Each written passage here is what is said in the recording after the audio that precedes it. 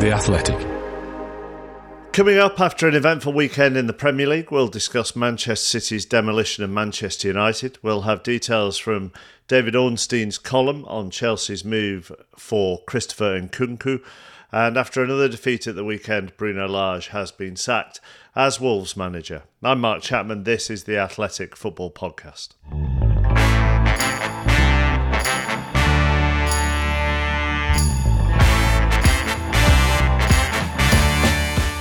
We are a different team when we have a striker in front of us, and we don't have luck with Raul, we don't have luck with Sasa, and we need to solve it now with Diego. I'm not sure what their identity is. They've tried not to be a counter-attacking team, have a bit more possession, but at the moment they are not creating enough. Bruno Lage has been sacked by Wolverhampton Wanderers. I think there'll be players in there going, Connor, like, he's us, he represents us. Naturally, when things aren't going well for you, players are talking and we're going, Connor wouldn't have allowed that.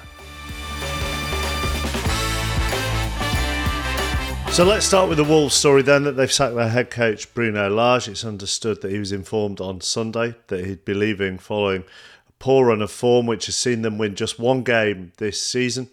I'm joined by the Athletic's David Ornstein and our Wolves reporter Steve Madeley, who's written in depth about Lage's downfall, because it's not just this season, is it, Steve? It's not, no. You can trace it back to the end of last season when they went 7 games without a win, and from things we've been told, I think relations between Lage and the players took a real hammering around that time. I think they generally saw him as quite distant. I think there were a lot of lengthy tactical meetings, but not too many one-on-one chats, which they'd been used to under Nuno, who was obviously hugely successful before.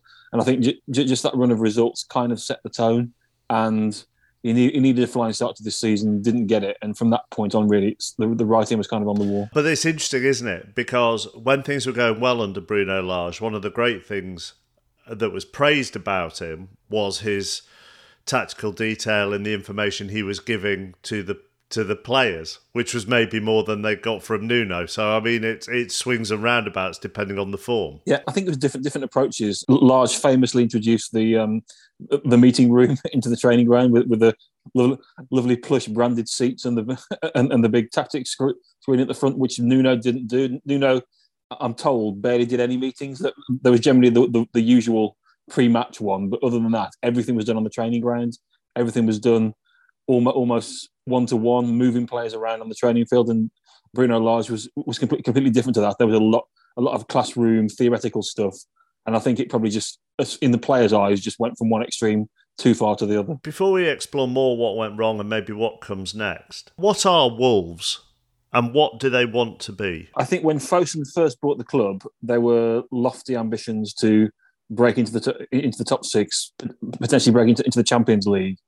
I think there's been an acceptance now that that's going to cost a hell of a lot of money, which is probably beyond what they want to spend. So the new long-term plan for Wolves is to become sustainable in the Premier League year on year, which is obviously under more threat than it's been for quite a while this season, you would have to say, and to then grow the brand in terms of esports and marketing and visibility in China and the Far East. They've done things like launching a record label. They still want to crack the top 6, they say, but they think that they now need to do it in a longer term way without pumping loads of their own money into it. But on the field, don't get me started on the record label. But I mean, what on the field?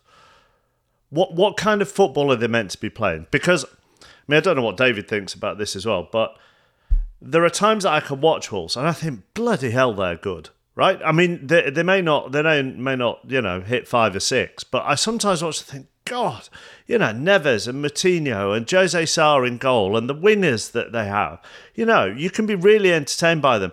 And then, I mean, this is football as well. Sometimes you watch them and it is as flat as anything. And I can't, maybe it says more about me, but I just can't work out sometimes what they're meant to be. And I think that was the big bone of contention with a lot of supporters and some of the players. I think that Bruno Lage came in with promises of moving the Wolves on from the highly successful but what became quite a dour brand of football in the final years under Nuno. As I understand it, his dream team was high press, front foot, possession based, But that kind of dream of his almost became like the pot of gold at the end of the rainbow. Like, however, the longer they spent trying to get there, it just never seemed to get any closer. And it did become, certainly at the end of last season and the start of this season, which is when I've kind of taken over covering the club, it has been incredibly flat. They move the ball through midfield quite nicely, like you say, with the talented players like Moutinho and Neves, but there's very little end product. I was really impressed by them towards the end of last season. They were challenging, weren't they, for a top 6 finish?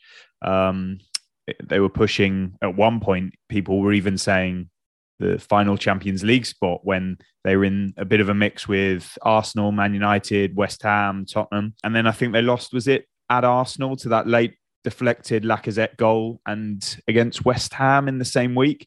And from that moment on, the style, the results seem to completely tail off, which is baffling because even recently I was at the 1-0 defeat they suffered against Tottenham, and I just looked around the pitch and Neves was running the show. Neto was very impressive.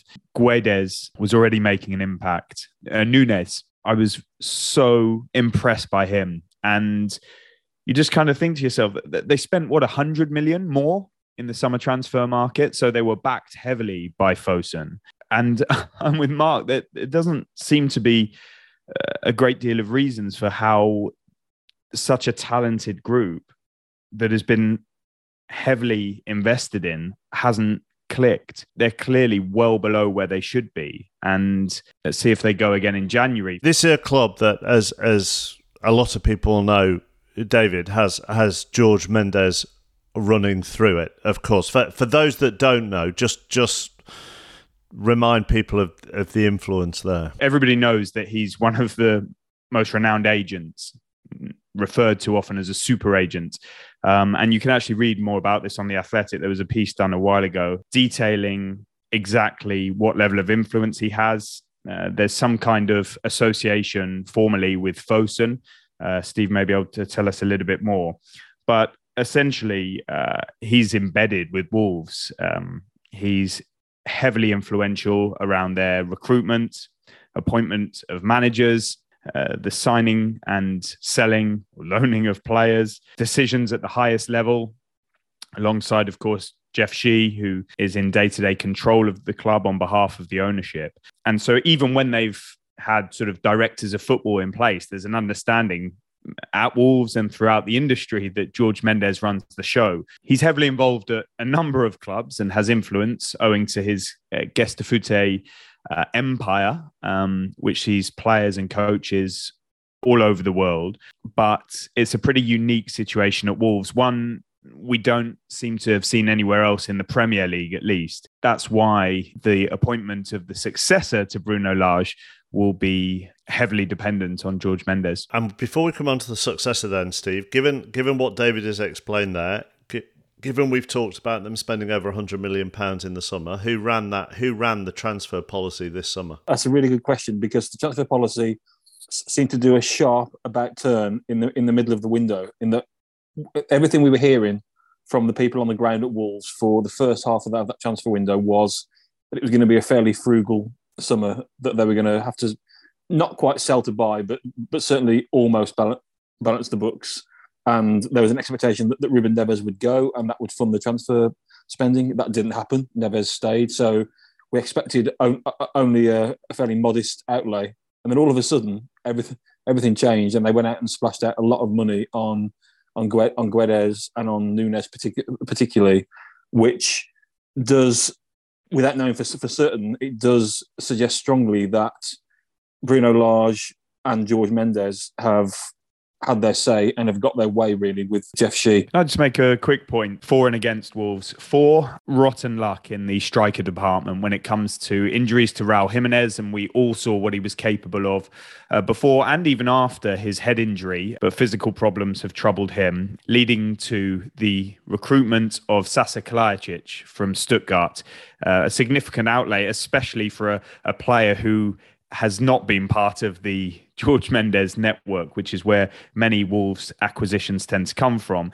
And he suffers the cruel misfortune of an ACL injury on his debut, meaning that they have to go back into the market for a free agent in the form of Diego Costa, who's not been playing. There weren't many alternative options. And Bruno Lage pointed to that after the West Ham defeat, how many managers would be able to be competitive without a recognised and reliable goal scorer in attack. Now, people you speak to at Wolves say, well, there's enough talent in the attacking midfield positions to be able to mitigate that. But it's a pretty raw deal that he's been dealt in that part. On the flip side, the decision to loan out Conor Cody to Everton. Okay, fair enough. You revert to a back four. That's a coach's decision, and Lage was entitled to that. But at West Ham, they went back to a back five and they put their best player, arguably, Ruben Neves, in there at the heart of it, while Conor Cody is scoring for Everton, becoming a bit of a cult hero, playing fantastically well, likely to go to the World Cup. And as Steve wrote in his piece in the build-up to this sacking, he's exactly who Wolves would have needed from a player perspective, but also what he gave to that club in terms of unity, chemistry, character, camaraderie in the dressing room, a British core. And that seems to be a glaring error from my perspective. He's also flourishing at Everton in a back four. And I don't think that irony will be lost on some Wolves fans. And also, Steve, Troy Deeney said to me last night on Match of the Day too, as soon as someone like Conor Cody goes and then flourishes elsewhere, players within the Wolves dressing room will be going, hang on. I mean, even if he wasn't flourishing at Everton, they'd be going, hang on a minute, what's happened there, given what an influential character he is? And now they'd be going, well, hang on, you've let him go and he's doing really well at Everton. What is going on? Yeah, and it wasn't just Conor Cody. I mean, Conor Cody is the real standout example of it, but they also let Willy Bolly, who's an experienced, influential character, go. They didn't make any real attempt to keep Romain Saiss when his contract came to an end. He was another influential character. The whole summer smacked of trying to have a massive culture shift and move out a few of the Nuno loyalists, if you like, and almost reshape the squad in Bruno Lage's image, which is fine, but then it has to work pretty quickly, because if it doesn't, people start to ask questions. As David says, letting Cody go has a little thread of logic to it, as long as you stick with the back four, which was the whole point towards letting him go. But as soon as you go to a back three and put Ruben Neves as your sweeper, it just looks ridiculous, doesn't it? Is it lazy to assume that the next head coach will be Portuguese? It's not lazy, because we've seen the track record and we know the influence that George Mendes wields at Molineux. So there's a very good chance that there will be another Portuguese manager or candidates within the mix. And this morning, when we record this, reports emerged, whether they're accurate or not, I've not had the chance to check out, that Ruben Amorim is possibly the favourite or among the options to replace Lage. Now, he is at Sporting Lisbon and he's building a really good reputation within the industry. He, you may remember, was linked publicly quite late with the Chelsea job that went to Graham Potter. It emerged that Chelsea had spoken to him, that they thought very highly of him and continue to do so. And I think by interviewing him or meeting with him, they wanted to sort of send a message to him that although he might not have been quite right for the Chelsea role at this point in his career, they've got their eye on him.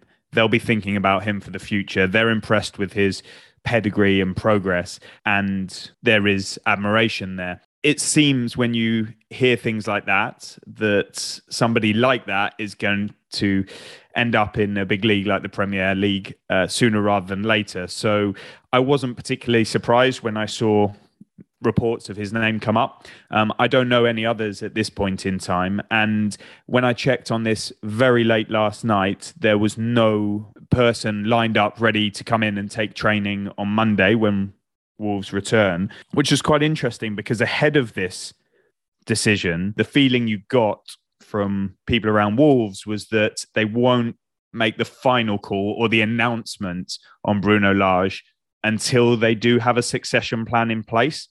But they did. I think it started to leak in Portugal that he was going, and then the official announcement came. The plan wasn't to announce it on Sunday. It was going to be early this week. And so there's an interim coaching staff in place I think they would like to get somebody in ahead of the Chelsea game. A trip to Stamford Bridge is a bit of a shot to nothing. It would be ironic if that was Amorim. And then they play Nottingham Forest after that. So 2 weeks to prepare for the Morgan Gibbs-White derby and a run of potentially easier fixtures in theory. Steve, who are you hearing, if anyone? And the follow-up as well, finally, is do you think they might need to get a move on with this? Because there could be other clubs. We're recording this on a Monday morning before Leicester and Nottingham Forest play tonight. And it's not unreasonable to think that whoever loses that, their manager could be in a sticky situation. There might be rumours about both of them, actually, and maybe another couple of clubs as well. So do you think they feel like they need to get a move on? To an extent, I think the only counter to that is that because of what we've said about George Mendes and his heavy involvement, Wolves, to some extent, exist in their own little microclimate when they're looking for managers. So there could be managers, there will almost certainly be managers that Wolves would be looking at that maybe other clubs wouldn't. So they probably will be fishing in a slightly different pool. David mentioned Amorim. He's going to be a strong candidate because he ticks a lot of boxes. The two big ones being that he's young and ambitious and that he's Portuguese. David might know better than me, but the one box that I'm not sure he does tick is actually being a Mendes client. I'm not aware of any current direct links with Mendes. But as always with Mendes, you don't need necessarily to have a direct link. He does have a lot of kind of links within links. So I certainly wouldn't rule that one out. Again, I've not been able to get very far on this yet, but the other two names that were being linked last night were Sergio Conceição at Porto, who is a Mendes client. But on the face of it, he's had such a successful time at Porto and has got such a profile. You do wonder whether he might hold out for a bigger, slightly less risky job. And also Pedro Martins, who was at Olympiacos, who's also a Mendes client, who would be freely available and has always been keen to work in the Premier League. So there's another one. And the one that I've forgotten about, actually, is Julian Lopetegui at Sevilla, who is currently still employed, but he's under, we're led to believe, fairly severe pressure. And interestingly, he's the one who Fosun wanted in 2016 when they first came into Wolves. It reached the point where I'm told the press release was already written announcing him as the Wolves manager. And he then got offered the Spain job and just felt that he couldn't turn that down. So if he were to become available in the next few days, then that might make things very interesting. Just quickly on Mark's really salient point about other managers and potential vacancies, there's said to be big pressure on Chris Wilder at Middlesbrough, on Steve Bruce at West Bromwich Albion. I tell you what, the pressure on Chris Wilder is to the extent that within the last 5 minutes of us recording this on Monday morning, they've sacked him. Wow. So that pressure on Chris Wilder was real. Wow. was real. I hadn't seen that. So, okay. Ralph Hasenhüttl at Southampton, not from me, but Steven Gerrard at Aston Villa. I've seen quite a lot of discontent among the fan base and sections of the media. The Bournemouth permanent vacancy is still there and managers have been linked with that. So we're coming into a really interesting time now. If you escaped as a manager under pressure the international break that's just gone, you might not be so lucky when it comes to the World Cup. And that starts in mid-November, which is looming into sight. And in the case of Wolves, I think they actually acted pretty swiftly. It sounded like the fans were unanimously against Bruno Lage continuing. And once that was really felt by the hierarchy, there was no way back. And it seems that clubs in this period are going to take pretty decisive action. So I'm afraid it could be sacking season. Looking for an assist with your credit card, but can't get a hold of anyone? Luckily, with 24/7 US-based live customer service from Discover, everyone has the option to talk to a real person anytime, day or night. Yep, you heard that right. You can talk to a real human in customer service at any time. Sounds like a real game changer if you ask us. Make the right call and get the service you deserve with Discover. Limitations apply. See terms at discover.com/creditcard.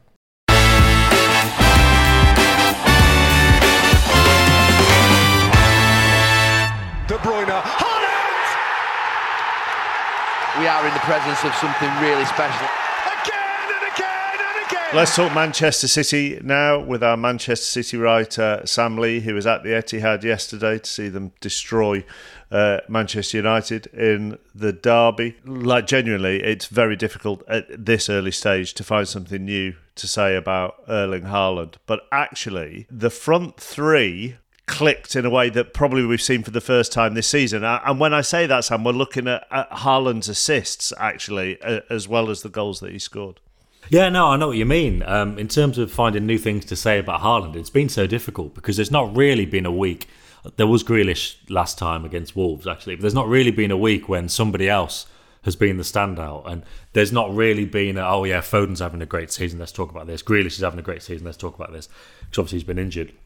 Even De Bruyne going into the game with 6 assists in the Premier League, which is more than anybody else. I don't think De Bruyne has been having his best season. I think he's still kind of getting that radar on, basically, to find his teammates as consistently as he has done. But yes, you're absolutely right. Yesterday it did click, and obviously the standouts are Haaland and Foden getting the hat-tricks. But I thought Grealish was really good. The way that City kind of manoeuvred those spaces to open up, with like kind of a couple of passes, and then all of a sudden somebody's got the ball in midfield, or Grealish has got the ball.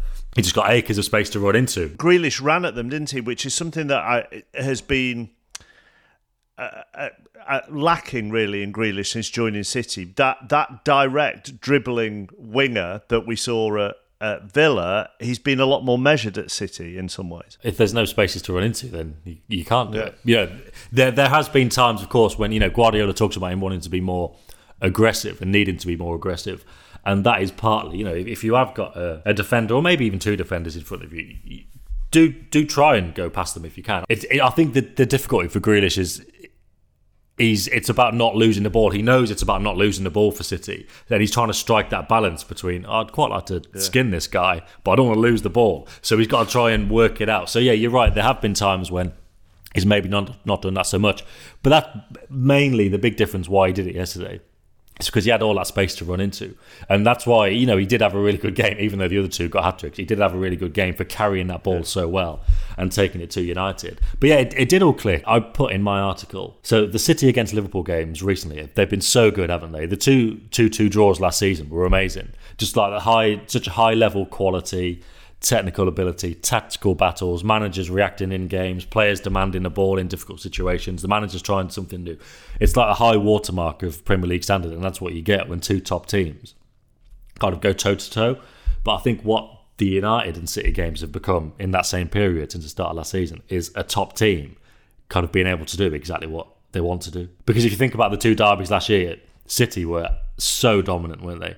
So dominant. And yesterday they were not so much dominant, but just ruthless. Those spaces to run into, they did ruthlessly exploit them. And again, to bring it back to your question, it really did click for that front three and De Bruyne as well, because they could just kind of carry the ball and just use their own individual ability to find each other and finish. We don't need to go back over last year's derby, Sam. I mean, yesterday was bad enough. We don't need to go back over last year as well. I'm loath. I'll bring David in a second. I'm loath to do this, because as soon as you do this with virtually any player or players at Manchester City and praise them and say, right, they could be that future trio for the next 3 years, 5 years, whatever it may be, Pep then drops someone for 3 months and you sort of then only see them off the bench, you know what I mean?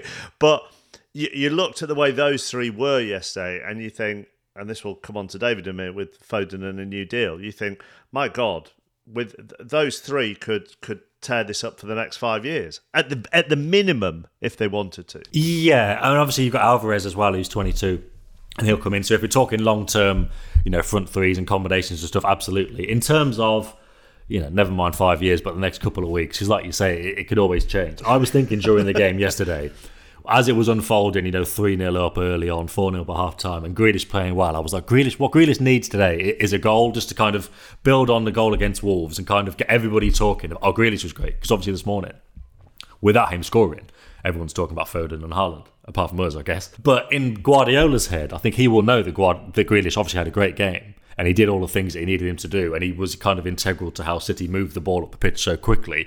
So in terms of those three in particular keeping their places, maybe there'll need to be some rotation for the Champions League in midweek, but when it comes to Southampton next week, when it comes to Liverpool maybe the week after, I'm sure those three will get those chances because they did so well yesterday. Guardiola hasn't really got any reason beyond needing to keep players fresh to drop them. So yeah, that is something we might get used to seeing in the next couple of weeks, and then maybe 5 years.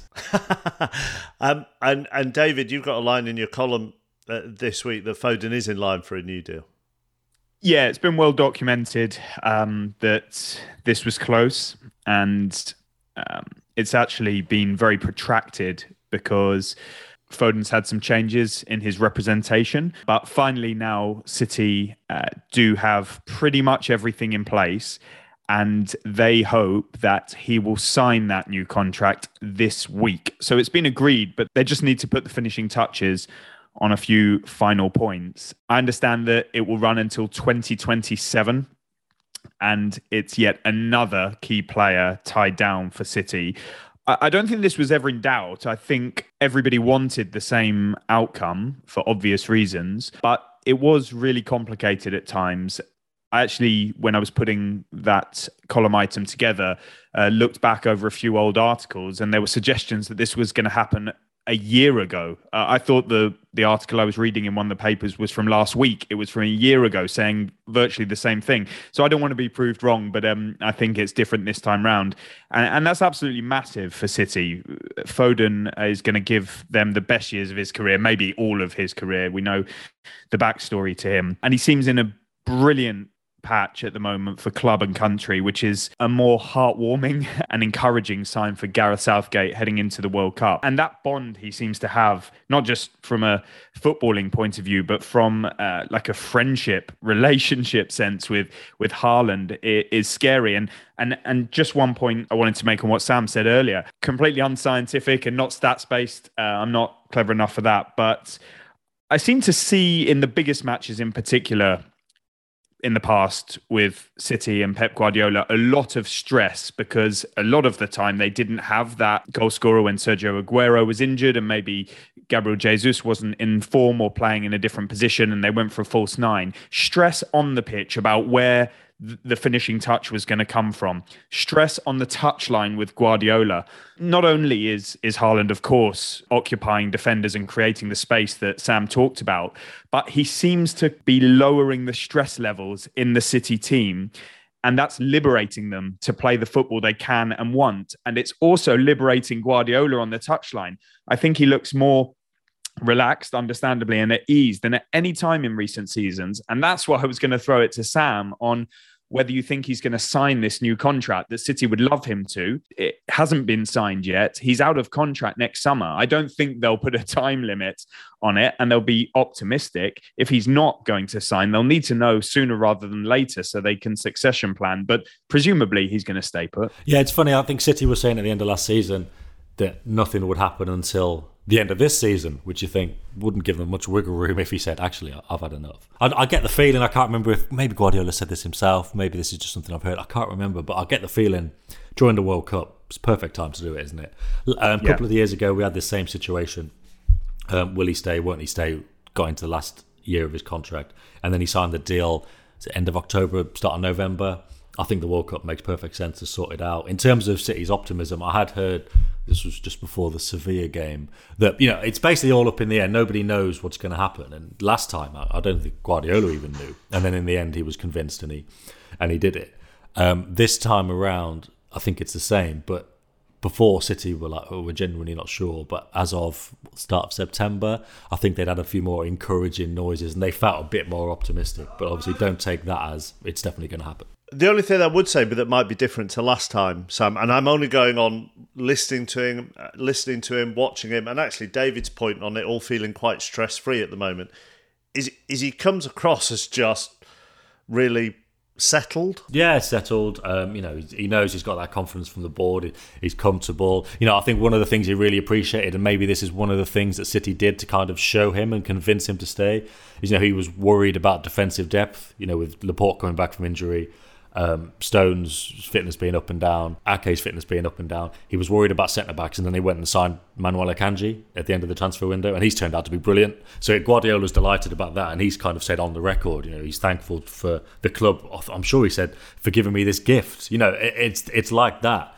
He is supported. He does feel that. I mean, I do feel like there's a certain just calmness about him because of this stage of his career. He's kind of been there and done it and seen it all. And, whether it's, are you going to win the Champions League? Are you going to win this game? Going into the last day of last season, if they didn't beat Villa or whatever, he'd still be proud of them because, that's life, that's football, and they've done all they can, and that's all you can ask of footballers. He's very much at that kind of stage of his career anyway. But yeah, in terms of feeling supported and comfortable at City, he just does 100%. There is nowhere else he could go where it would be better. One day he'll want a new challenge. He's not going to stay forever. But in terms of motivation and you say stress-free, relatively, it's still Guardiola. You should see how annoyed he was during the second half yesterday and how he said they're not good enough in terms of their build-up process afterward. But yeah, having Haaland and this new challenge and thinking, God, what could we achieve here with this guy? Exactly like David said with Aguero putting the ball away, but if, times 10, it certainly is tempting. And I mean, I'm wary of this, being taken by City fans is like confirmation it's going to happen, but I do get the feeling he will sign that contract because maybe I'll share that confidence that he's got in his employers that he's in the best place that he can possibly be. Thanks, Sam. See you soon. This episode is brought to you by Michelob Ultra, the official beer sponsor of the NBA. Want to get closer to the game than ever before? Michelob Ultra Courtside is giving fans the chance to win exclusive NBA prizes and experiences like official gear, courtside seats to an NBA game, and more. Head over to MichelobUltra.com/courtside to learn more. Looking for an assist with your credit card but can't get a hold of anyone? Luckily, with 24/7 US-based live customer service from Discover, everyone has the option to talk to a real person anytime, day or night. Yep, you heard it right. You can talk to a real human in customer service anytime. Sounds like a real game changer, if you ask me. Make the right call and get the service you deserve with Discover. Limitations apply. See terms at discover.com/creditcard.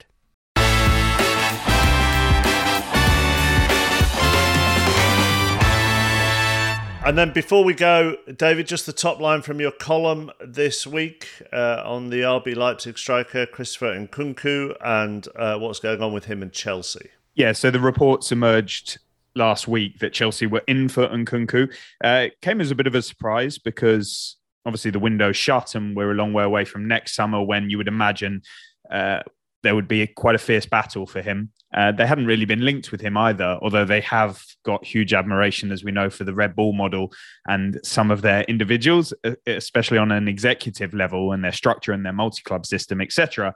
Gvardiol was another player they were linked with from RB Leipzig. But then it was suggested that he had undergone some medical tests ahead of a proposed move to Chelsea ahead of the 2023 to 24 season. And we reveal in the column that he has actually signed, as we understand it, a pre-contract agreement to join Chelsea, and that Chelsea have committed to paying in excess of the 60 million euros release clause in his contract.